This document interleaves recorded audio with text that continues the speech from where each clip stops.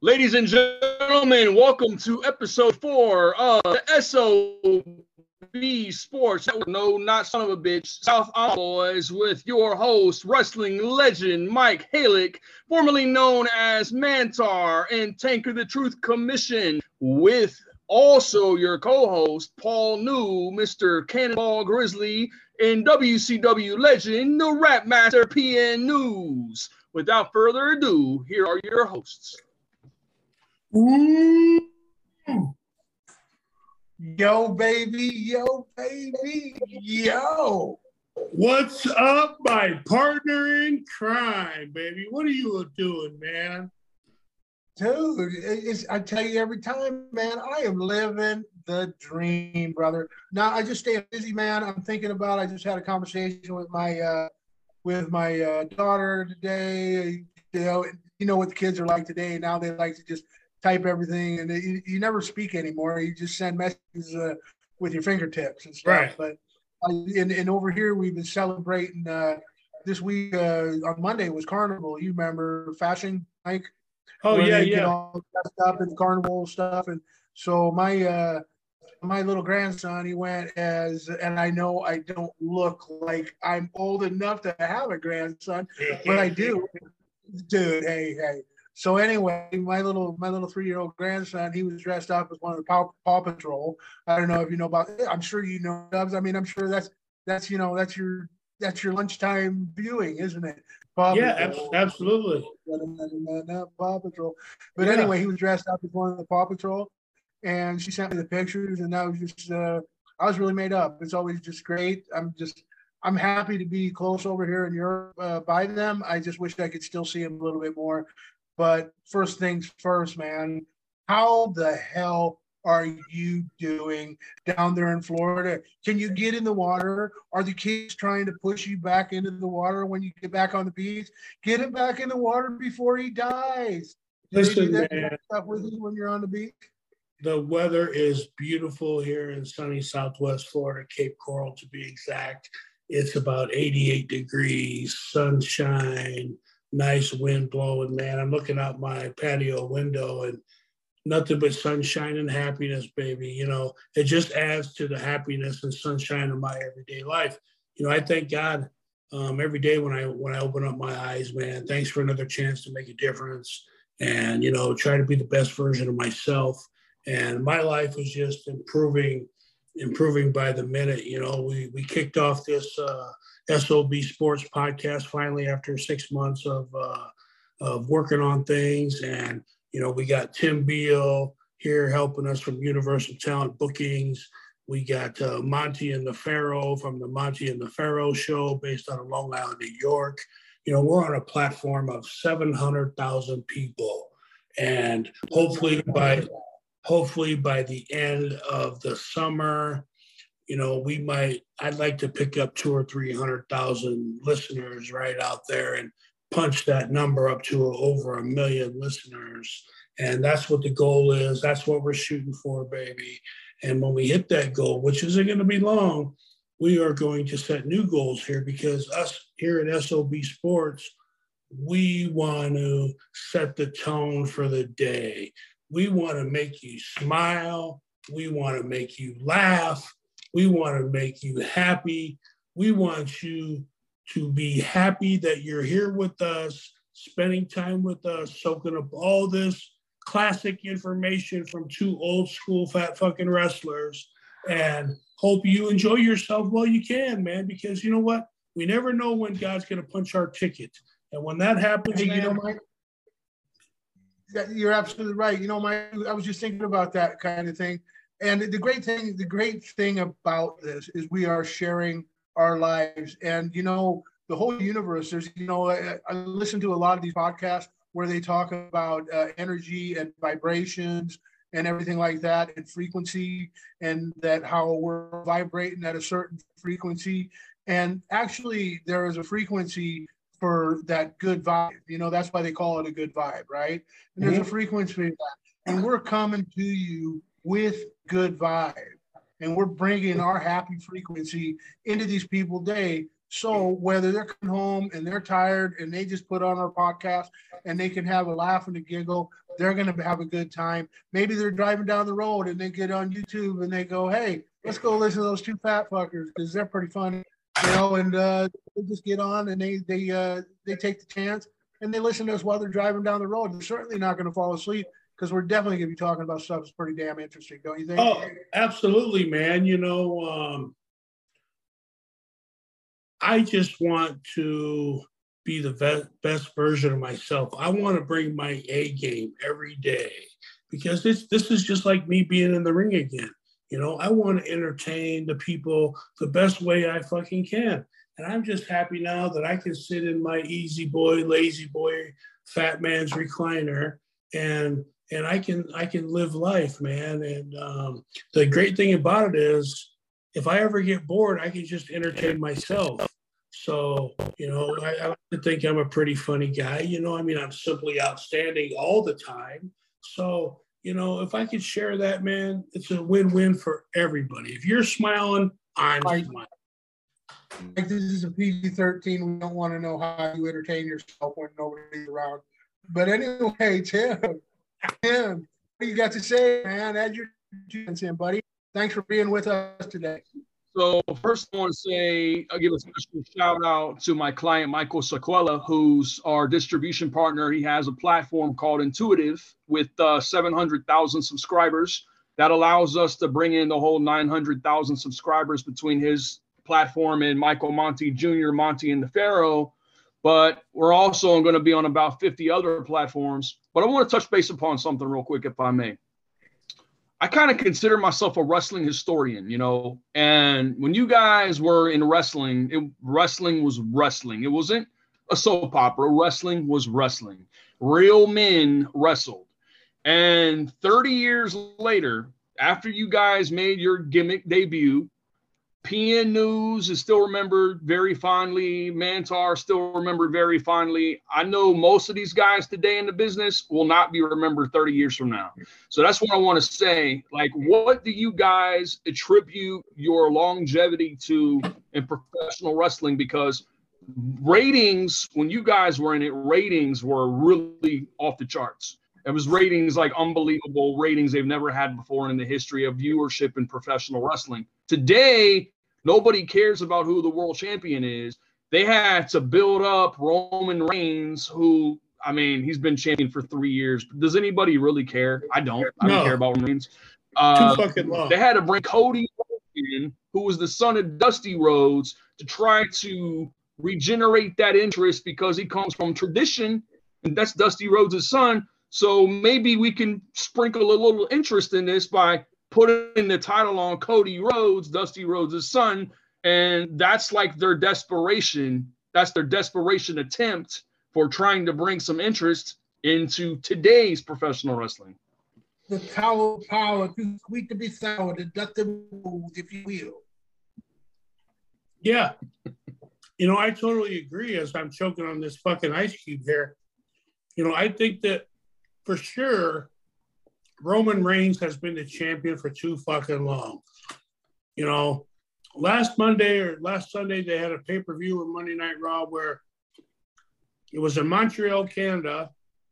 It was Sami Zayn's hometown. And I don't know if any of you people have ever watched WWE or know who Sami Zayn is, but if not, you got to tune in because this fucking Sami Zayn, man, in my opinion, he's the hottest thing on fucking TV because his job, what he strives to do, I read this, what he said that he strives to do every night when he's in the ring, he says, I want to have fun and I want everybody around me to have fun.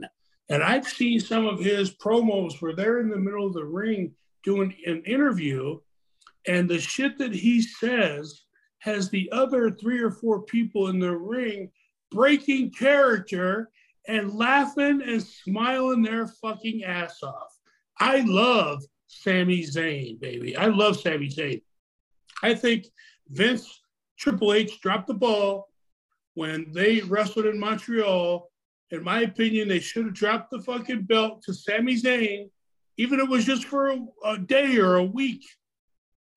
Roman Reigns wins the belt back, and then he drops it to fucking Cody in WrestleMania, right? because that makes Roman Reigns invincible. You know, that makes him that makes him beatable. You know, they haven't shown that he could be beat, because he's fucking beat Brock Lesnar the last 2 or 3 times they've wrestled, for fuck's sake. Now, if you beat Brock Lesnar, you're doing something, because Brock Lesnar is the fucking beast incarnate, right? He is the fucking man.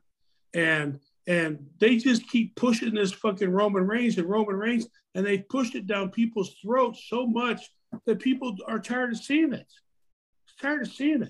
They want somebody else to champion. And I heard they were going to bring back the second belt too. I don't know if that's true or not, but I think they should have put the fucking belt on Sammy, even if it's for a short time, win it back, drop it to Cody at fucking WrestleMania. Makes perfect sense to me. I mean, well, you know what I see as a major problem with these so-called professional storytellers is they don't understand that what made Flair a tangible title holder? He was beatable, right? And that's the same with Nick Bockwinkel when he had the brain with him and stuff like that. Great technician, Bockwinkel, great wrestler, Flair. But these guys were beatable. You know, the heel should never be a champion. Should never dominate, just to dominate. He needs to be beatable so that people can get behind the babyface. And in order for if nobody believes that Reigns is going to drop the title, if he's been it so long that nobody cares if he drops the title or not. Who gives a shit? Yeah, who gives a shit? It just doesn't make any sense. But the heel's got to be beatable. I love that. And then the babyface is always chasing the title. And then when they do get it, babyface gets it for a short run, and then you drop that back to a heel. That's what television allows you to do. Now, back in the day when we were in WCW, because I want to relate it, it was a different thing. You didn't have any television, so it was much better to have the babyface hold the belt, and then you would bring in top stars from around the world to wrestle them, whether it was Vader, or whether it was Andre the Giant, or Dick Murdoch, or Nick Bockwinkel, or something, the Riddle Otto or Rambo for the championship. It was always great to have that belt on a babyface, because you were going to get heat off that heel no matter what, because he wasn't there, and Otto had been in the tournament the whole time, or the babyface had been there. So you build him up. And then the thing about Otto used to make himself beatable. I beat Otto a couple times in the tournament, or Mike would beat Otto a couple times in the tournament. But always before that championship, Otto would get that I'm against it. He'd get that fucking match back on us, and it would set him up, and he'd be on an upswing going into that title match at the end of the last night of the tournament and stuff like that. And people, I think the psychology of wrestling has been thrown out the window, because everybody thinks that Hollywood writers are good. Hollywood writers are not good. Has anybody seen what's coming out of Hollywood lately? It's crap. You know what I mean? These people have forgotten how to tell a story. You want to see a good story? You know who tells good stories? Stallone tells stories. He tells simple stories, but anything he produces is a good story. Mel Gibson tells a great story. They might not like him, but he tells a hell of a story. He tells a hell of a better story than Tarantino, and I've got nothing against Tarantino, but he's all blood and gore, man. But if you want to see a story, go watch a Mel Gibson film. You build that baby face up, or if you're a big man like me and Mike, you build yourself up as a big man. But at that point, you take your bump at the right time. The people in that arena are gonna go fucking nuts. And that's the thing. Storytelling is failing in the industry, and there are very few people that are currently wrestling at the top of the industry that actually know how to tell a proper story. And that's no disrespect to these guys. It's just that they've never learned. They're tremendous athletes. They work harder at being an athlete than a lot of us did back in the day. But they lack the ability to tell an interesting story. And as far as I agree with what Mike said about putting the belt on that kid, right? But I'm kind of got I myself have kind of got a hard on for a couple of European guys, and they're small, except for one of them is about 6'4", and we're talking about Imperium, and I'm talking to you about Gunter. I put him under my wing a little bit because he comes out of Austria. He was trained by Michael Kovac and those guys, and then Ludwig Kaiser, who's actually Mike knows him too. Axel Dieter did.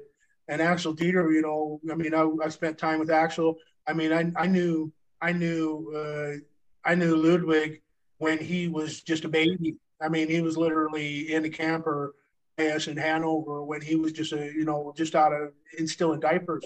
And kid out of Italy, Adrian, he's super. These guys are super talented. They're just like, for me and my money, they're just about 25, 30 pounds too light. And then you got Gunter, who he's dropped a lot of weight, but he's 6'4", and the potential he had. But me and Finley put a lot of value in Gunter. He was known as Big Walter at the time, and I liked him. And I told all three of them, I said, when they were going to next NXT and stuff like that, I said, whatever you do, don't mention my name. It'll ruin your career. No shit, bro. I actually want to secondhand what you said, though, Paul, because I work in Hollywood and I'm a talent manager and film producer, and there is no more creativity in Hollywood anymore. It's going back to the old school remakes, going back to what they thought would make them the most money, instead of being creative and having creative writers come in to create fresh and original ideas. And Roman Reigns, man, is like a prime example of nepotism, because he's The Rock's cousin. His father is Alpha and Sika, the Wild Samoans. And instead of giving the title to Sami Zayn, which they should have done, even as a temporary title holder, they're trying to build. Somebody along the way got a hard on for Roman Reigns, probably Triple H or Vince McMahon or maybe Stephanie. Maybe they had a trio, a menage a trois. They're trying to build him up like Andre the Giant, or a fucking champion like Hulk Hogan, and nobody cares about him. But they thought instead of giving the title to Sami Zayn, they would build it up crescendo to a pop. When Cody Rhodes won the title, it would be something spectacular, because nobody's been able to touch Roman Reigns. But I'm agreeing with Mike. I think they dropped the ball. They should have gave the title to Sami Zayn. I'd rather see Sami Zayn work Cody Rhodes in WrestleMania than Roman Reigns, quite honestly. Yeah, it could probably be a better match without a question of doubt. I was in, this was 2016, my last year of the business, and we were at Butlin's holiday camp in England in Minehead, and the WWE ran a show down there, and we were doing our regular camp shows as well. And they had 3,000-4,000 people in this big tent there down in the holiday camp, and Reigns was on top, and I seen him have a good match. There's no question the match was decent. It was interesting. The fans were into it and everything. But here we are 5 years later, and the guy's still on top, and even more so than there, and without any. I mean, are we failing? Okay, are we failing with competition? Is there just so little talent out there that you have to leave it on him?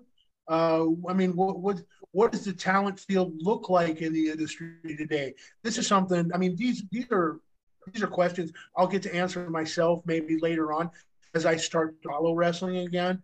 Valid questions. They're valid questions. Yeah, because these questions need to be answered, because there's obviously something missing. And as far as why nobody cares, another question that you have to be open to is that another prospect is that wrestling is too overexposed, and that's why nobody cares. You can get it on your phone, you can get it everywhere, and everybody, it just. Yeah, it's like milk toast now. It's not the same as it was, man. It's WWE has 7 hours of programming every fucking week. Give me a break. If that's not oversaturation, I don't know what is. I mean, what the fuck are they trying to kill the business, or are they trying to build up the fucking business? Because I was always told, when I first stepped the fucking foot in the ring, that less is more. Okay, Yeah. that was the Yeah. first fucking thing I was taught was less was more, and they are just And nobody did driving. less than you, Jobs. Nobody did less than you. Well, fucking But you know what, man? When I was a kid growing up watching the product WF, they would take like 3 or 4 months to build an angle. You know, there was 4 pay-per-views a year, 4 main pay-per-views a year, Yeah. 3 or 4 months to build up to a main event. Now they just give it away, give it away, give it away, There's give it away. You know, there's a fucking pay-per-view every month. Before What difference that makes? before pay-per-views, they used to drag shit out for like a year. I mean, the people would be, they'd just be so Begging. they just begging for it, man. And then when it finally happened, dude, I mean, people would be having orgasms all over the arena, man. I mean, that's the stories and the story. Those days, and you know what? It's not a fucking sprint. It's a marathon. those days that. are long gone. Those days are long well, the gone. best story that I witnessed in my lifetime in professional wrestling, storyline wise, not the best work by any stretch of the imagination, but best storyline wise was Hulk Hogan and Andre the Giant. That stretched out for a while. They built that up. Nobody thought Andre would take the title from Hogan. I was there in the main event in Market Square Arena, February 1988. The first main wrestling program on national television in 40 years. Oh my God, they had like a 9.0 rating. Hulk Hogan against Andre the Giant with the double referee angle. Andre beats Hogan for the title and gives it to Ted DiBiase, the $1 Million Man. I was actually in the arena live watching that unfold. You don't get things like that anymore, man. That's a lost art in wrestling. But you know what really draws in wrestling, and this is when you're doing interviews and stuff like that. And I learned this from day one when I was standing there doing interviews at AWA for Vern Gagne and stuff like that when I first broke in. And Larry Zbyszko, he summed it up. He said, "Current affairs draw." So whatever you do, whenever you're doing it, get into the current affairs. That's like that Belly's Gonna Get You that we talked about the other episode, where we were talking about Belly's. It was a current event. It was easy to make something happen. And I remember Larry Zbyszko, he dropped a line about the Supreme Court claiming that women were better than men. How right he was all these years later, but he was just going through a divorce at the time. And he went on the Supreme Court, and dude, it was current events. When we were dealing with apartheid, Zbyszko and that shit, or not Zbyszko, but Colonel De Beers, that shit was, that was current events. So it was something going on, man. And let me tell you something about Colonel De Beers. I mean, I'm sure you remember from AWA, but Michael know the guy that he stole the gimmick from. The guy was named Colonel Brody over in, he worked in Germany, South African Colonel gimmick and stuff like that. And I used to line Colonel Brody up really bad because I used to say, you know what? Ed Lasowski, Colonel De Beers does this and this and this. And you could just see Colonel, his ears would get red. He'd just get hot because he knew that he stole the gimmick from him. So, current affairs and everything that's been ever done has been done before. Yeah, Tim mentioned the $1 Million Man, Ted DiBiase. And something you don't know, Tim, and I know the people out there don't know, is Ted DiBiase grew up in South Omaha, Nebraska, where I grew up. Same city, same town. So the $1 Million Man, Ted, is an SOB as well. And he's also a part of the Nebraska Professional Wrestling Hall of Fame with Paul and myself. And so Ted's a great guy. He's from a wrestling family. His dad was a wrestler. His mom was a wrestler. And he picked it up. College athletes as well. Had a great run in the WWE, and he's still making money in conventions and signing autographs and public speaking, So I mean, professional wrestling has opened up a lot of doors for everyone who is involved. And if it wasn't for professional wrestling, I wouldn't be here today. And without the fans, I wouldn't be here today. I mean, there's some fucking reason why people are still talking about Mantar 28 fucking years later. And whatever the reason is, it was something that I did. because that was me. That was my character. They gave me a fucking fucked up, stupid, shitty ass gimmick that a guy wore a fucking bullhead that looked like Bessie the cow. And I had to make chicken salad out of chicken shit. And it wasn't easy on a nightly basis, trust me, but if they remember Mantar for that fucking bullhead that looked like Bessie the cow, perfect. I'm in. If they remember Mantar for the way he used to belly-to-belly suplex motherfuckers in the next week, perfect. If they remembered Mantar because of woo, perfect. I don't give a fuck how they remember Mike Halleck Mantar, as long as they remember me. And so, You know what, Mike, you know what? And that's exactly what they've said in the past. They've always said that. He said, it's when they stop talking about you, that's when you need to worry. And that's one of these are all statements I heard real early on in my career. He says, it doesn't matter if they're talking about you, it's when they stop talking about you. Yeah. That's when you need to worry. That's when your numbers up, man. And they've been talking about the both of us for ages and stuff like that. And for whatever reason, so a lot of it's for the wrong reason. But you know what? They're still talking about us. That makes us relevant. And that makes the show relevant. Yeah, I mean, sure. I mean, look at these. Actually, both came from an amateur background, and you guys could handle yourselves in and out of the ring. And they had a lot of the top guys in your era were like you guys. They could handle themselves in and out of the ring. And today you have a lot of people in the wrestling business that can handle themselves out of the ring, which has really exposed the business. Yeah, and, not only that, Tim, but they can't wrestle their fucking way out of a paper sack. They don't know a wrist lock from a wristwatch. If I told the guy, fireman, carry me, he's going to say, what the fuck did you just say? Fireman's carry, what the fuck is that? And, it's just too much high flying. Nothing makes fucking sense. Even, you might pin me tomorrow, and tomorrow night I might fucking pin the champ. What the fuck sense does that make? They just do shit just to fucking do it, And, yeah, but, I mean, that's the crazy thing about it. And I mean, there's so much that's changed in the industry itself. And the guys, like you said, a lot of those guys, you know what? I've never won every fight that I've ever been in. And I've been in more street fights than 90% of the people I know, probably even more than Mike, because I got a target on my back, man. I put professional boxers' careers at an end. You know what I mean? It's not something I'm proud of, but he tagged me. You know what I mean? He attacked me, and I broke his face. You know what I mean? The guy had, broke both of his cheeks and his nose. So not something I'm really proud of, but we can protect ourselves. We can protect business. We were agents of chaos. We were agents of protecting an industry, and there's nobody left to protect that industry because most of these, as you said, most of these guys cannot fight their way out of a paper bag, a wet one like that. So on that note, I want to get off the subject of professional wrestling, and I want to talk some football. I want to talk Super Bowl.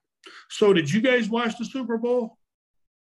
Yes, we did. I did. Well, I get to watch it. I watched all the highlights of it. I work from, me. I'm up out of the house at 5 o'clock in the morning, so I couldn't watch it. But I did watch it after the fact, and I mean, it was good for the industry. The Super Bowl was very good for the NFL. Well, I want to talk about the halftime show, Rihanna. Because she sold fucking more tickets to the halftime show than the Super Bowl did to the fucking Super Bowl. I think she did a great job of performing. She's fucking 8 or 9 months pregnant. She was definitely showing. But the interesting thing about Rihanna in the halftime show is that she received over 103 FCC viewer complaints about sexuality. And it all had to stem from her grabbing her crotch. Now, personally, I don't think there's nothing wrong with her grabbing her crotch because she doesn't have a fucking penis. right? And so I don't know if she's trying to fill the gap or what she's trying to fucking do there, but I don't really care. I'm tuned into her singing ability and her entertaining me. And as far as that shit, I think she did a fucking great job. I think it was the best Super Bowl halftime show in a long, long time. And I was impressed by the whole fucking deal, man. They suspended her ass in fucking midair on like a 20 by 20 fucking platform that was held up with chains. And they chained her ass to the fucking back of the platform. So if the platform starts shaking in the wind, she wouldn't fucking do a back fucking flip off the platform. And I thought she did fucking great. I'm thinking to myself, fuck me, I'm afraid of heights. There ain't no way in fucking hell that if you asked me to do that shit, I would have ever fucking agreed, because that shit is fucking dangerous, you know? But the game was great. Philadelphia jumped out there right away with the instant fucking lead. They had Kansas City on the fucking ropes. Kansas City was trailing by 10 points, I think, at the half, 17-7 or some shit like that. And then in the second half, brother, Patrick Mahomes showed why he is the MVP fucking P. He came out there and just picked everybody apart, man. And this guy just had a high ankle sprain, a serious high ankle sprain 2 weeks previous in the championship game. And so he's playing fucking injured. I guarantee you he got a fucking injection before that game, but he came out and had a great game in the second half.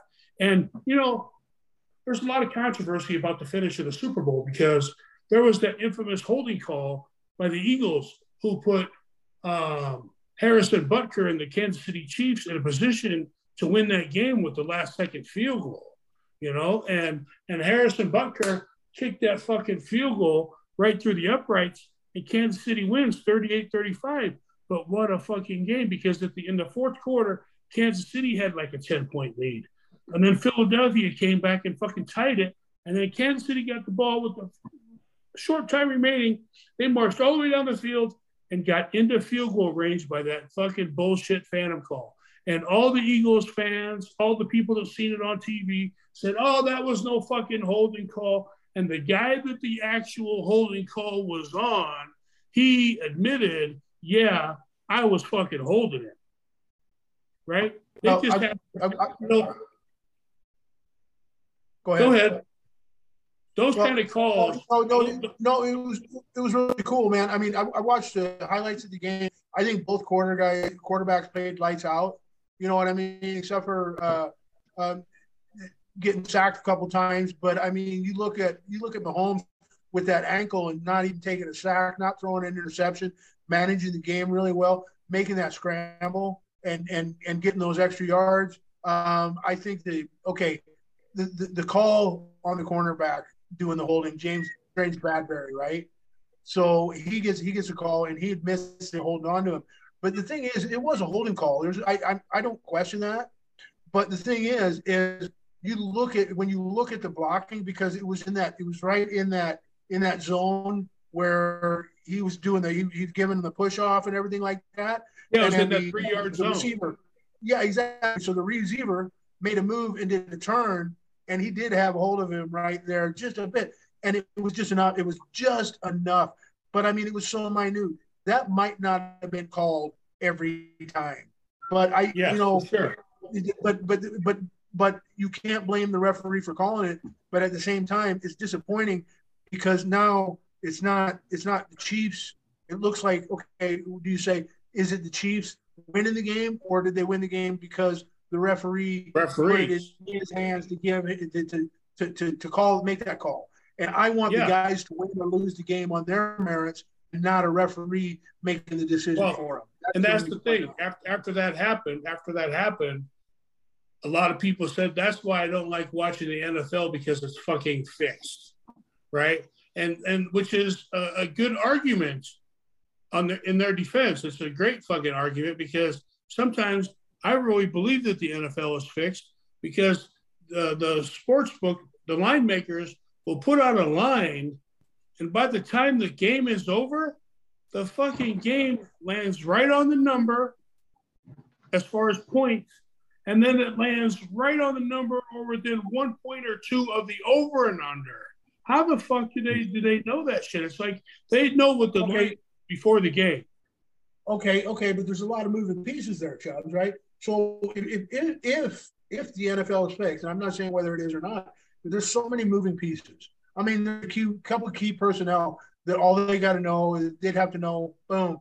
But there's still a lot of moving pieces there for that to work out. And if it is fixed, where is it fixed? Is it fixed in the NFL headquarters? Is it fixed in the front offices? If it is fixed, smaller? If it is fixed, I think it starts at the fucking top, right? Because it has to be those people have to be all in for the fix to go down, right? So that's why I'm thinking that I don't think the NFL is fixed. I think it just happened to be a call that went in the Chiefs' favor, right? Because there were a bunch of bullshit fucking calls in the game, in my opinion, and the Chiefs fans are known for being the rowdiest, most disrespectful, drunken fucking fans on the planet. I've been to a few Chiefs games. I've been to the couple Chiefs games living in Omaha, 2.5 hours away, and them fucking fans are nuts down there. And, the Chiefs, they showed in the Super Bowl celebration in the parade after the game, the Chiefs showed absolutely no class whatsoever, which I was really disappointed in because their behavior was unacceptable. They were all drunk off their fucking ass in the Super Bowl celebration in the parade. They were fucking hammered. And, there's been a lot of these discussions. Are you talking about fans or players? No, the players. The players were fucking drunk. After the post Super Bowl in the celebration parade in Kansas City, when they drive down. Yeah, you were talking about the fans. That's why I asked.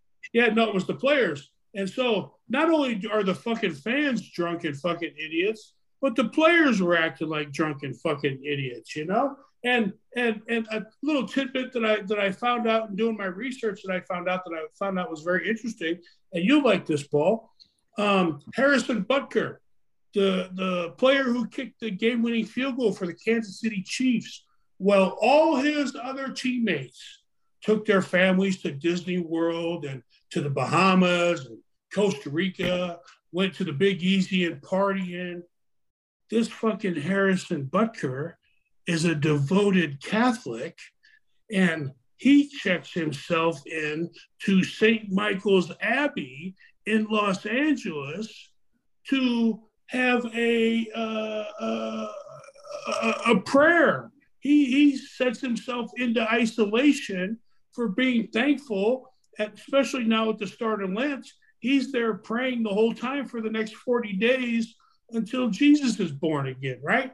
And so it's crazy that he brings his gratefulness and his religion into his sports. Everybody else is out celebrating, getting drunk, traveling the world, taking their family, partying.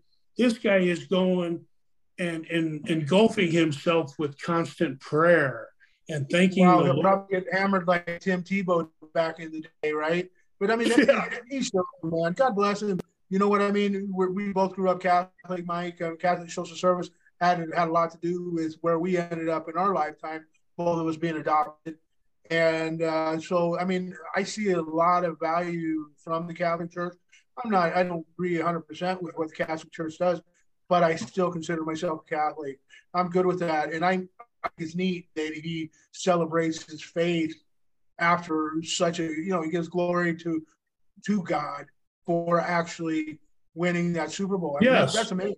That's beautiful. Instead of going, if we were doing that kind of shit, if everybody was doing that kind of stuff, the world would be a completely different place, man, wouldn't it? Yeah, no shit. I mean, that just shows the kind of character and the kind of devotion he has in his heart and his soul to his religion and to God, right? And my personal opinion on that is, I don't give a shit what religion you are, as long as you believe in God, right? And that's what's important, And I talk to God shit, I'll be driving down the street and I'll say, thank you, God, for all these blessings. I'll be at the gym. Thank you, God, for letting me be here today. You know, just stupid shit, just talking to myself. Mike, who are you talking to? God. You know, God. It's pretty fucking simple, you know, but God is great. There's nothing wrong with that. There's nothing wrong with that. Everybody that does believe celebrates in their own way. And I just think it's a fine example of a human being. I mean, I grew up in a very strong Catholic family. I went to a Catholic school. This Catholic school, the institution, Cedar Catholic in Arlington, Nebraska, was a major influence on me. The students, the teachers. I mean, Tim, you've probably never been to Nebraska because whoever goes there, right? There's just under 2 million people living in the whole state. But I'll tell you what, there are a lot of God-fearing people, and they have an ethic there in the United States. It kind of fell short on me and Chubbs a little bit. But these people are the hardest working. These people are the hardest working people on the planet. They get up, they eat, they get up, they have breakfast, they have their coffee, they go out in the field, they work for 12, 14 hours, they come home, they eat dinner, they sleep, they go to bed, and then in between, when the weather's bad or something like that, they got to worry about their crops, they got to worry about their cattle, and they feed the world. You know what I mean? They feed the United States, that's for sure. And the Midwestern people, you know what they call people from Nebraska back in the day, and what the original name of the Nebraska Cornhuskers was the bug eaters. Bug eaters, because that's what it was, dude. You were picking bugs out of your teeth because that's the way it was back in the day. You know, we were sod busters. You know, they built their houses out of sod, trying to live on a prairie where there's no trees and the winds are blowing like a son of a bitch. It was an unbelievable life. It was one of the hardest life. And my parents and their parents before them, they instilled like a backbone. And these people, and that's why Nebraska was hard back in those days, when in the 90s, 70s, 80s, 90s, why they were such a good team, because the backbone of the team was the Nebraska kids, the walk-ons and stuff like that. And these guys all worked hard. They might not have been five-star, what you call a five-star player today, but they made up for not being a five-star with their ethics of working. And I'm convinced that Nebraska could be back at that, but that's another podcast altogether. Well, hold on. Okay, well, I'm glad you brought up Nebraska and Nebraska old school football, because that's how I want to end this 4th episode, is talking Husker football. There's a lot of news in Nebraska and going throughout the state about our new head coach, Matt Rule. I think he coached the Carolina Panthers previously. In my opinion, I think this was a fantastic fucking move. I mean, Nebraska was so fucking tired of Scott Frost's drunken fucking antics, man. Here's a guy who had a $25 million fucking contract, had a job for a lifetime, and he's out there fucking a freshman in college, getting her pregnant. His wife gets pissed off, gets wind of it, moves back to fucking Florida, and you know he shows up drunk and trying to bring his friends into fucking practice and in the training room, and you know just interrupting shit for other fucking people and just acting like a total fucking jackass. And I'm glad that they got rid of him. But Nebraska, they only had to wait. This is the true story. All they had to do was wait 2 more weeks until Scott Frost got to a certain date in his contract, and they would have never had to pay him the extra 10 or 15 million. They said, fuck you, Scott Frost. We're firing your ass today, and we're going to just give you all that money for free because we're tired of having you around. You're putting a black fucking eye on this program. And you know what? Nebraska's done that quite a lot in the last 10 or 15 years, you know? It's been a real struggle for Nebraska to get back to their mid-90s glory days, national title days in the 1970s. You know, it's been a fucking hard road to toe lately. And so Nebraska's been famous for this, but I really thought that they really were finally catching on to say, we need to fucking put the stopgap on this fucking leak right now because it's going to just fucking flood us and kill us. And so they didn't mind paying the money. They hired Matt Rule. They threw a bunch of money at him. He brought a lot of people back in, his own people. And you know what? With this portal going on in college football right now, where everybody's in charge of their own likeness and their own money, which I think is great, that these college athletes are going to make some money and be able to support themselves in college, because that's some of the toughest times that, you know, a person goes through in college, and suffering because they're always fucking broke. I think that's great. But Nebraska has landed a 5-star quarterback recruit named Dylan Raiola. And the Raiola name might sound familiar to all you college football fans, because his father was a former Husker All-American center, Dominic Raiola, that played 14 seasons. All of his NFL career, he played with the Detroit Lions. And this kid is supposed to be the nuts. He's the number 1 player in the college football draft. And so far, this kid has backed out of his Ohio State deal. And so far, he's pretty about 85, 90% locked into Nebraska. And I hope that Nebraska lands this fucker, because this is going to turn our program around. This new coach, this new quarterback is just what we need. I got an update on that as well, Mike. Turns out that he was supposed to, Dylan Raiola was supposed to visit Lincoln in March, right? And he was going to mention, he was on the 25th of March. He's supposed to come in, visit the Huskers during spring ball practice. And he was going to, the week before, he would be down in Georgia. They've canceled their trip to Georgia. Georgia's looking at other quarterbacks anyway. We can't put all your eggs in one basket anyway. But Georgia's looking at other quarterbacks. So what's happened is they've canceled that to Georgia. And at the same time, he's supposed to be there in March. But guess who's in Lincoln this weekend? Who? Dylan Raiola and the whole family are in Lincoln right now. Oh, that's fucking fantastic. Yeah. Okay. And on top of that, Nebraska Cornhuskers this last week have signed a 4-star athlete class of 24, the same class he would be in. This kid's out of Texas, right? And he's at a consolidated school in Texas. And this kid has run multiple TDs back from kickoffs and punt returns. I'm not talking 5. I'm not talking 1 or 2. I'm talking multiple. We're talking 6 or 7, right? Oh. The guy is a natural punt and kickoff returner, and the kid's name is Roger Grandy, and he's already committed to the University of Nebraska for class 24. He'll be on the field right away the first year on special teams, and they're talking about putting him in probably at safety. And he's an athlete. He's Matt Rule's kind of guy, because Matt Rule likes to bring in this speed. He's locked in the 23 class. He's got 4 players that, and 3 of them, the 4 players that run the 100-yard dash in under 10.5.